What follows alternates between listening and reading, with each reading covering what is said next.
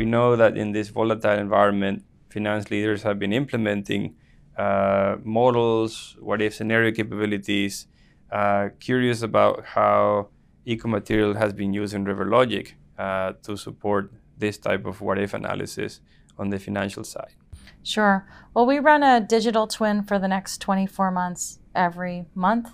And if something comes up during the month, or we see something on the horizon and we want to evaluate what the financial impacts will be, we simply run a sensitivity around that. We might run multiple sensitivities in a month to try to quantify what those effects will be so that finance can communicate it to our stakeholders.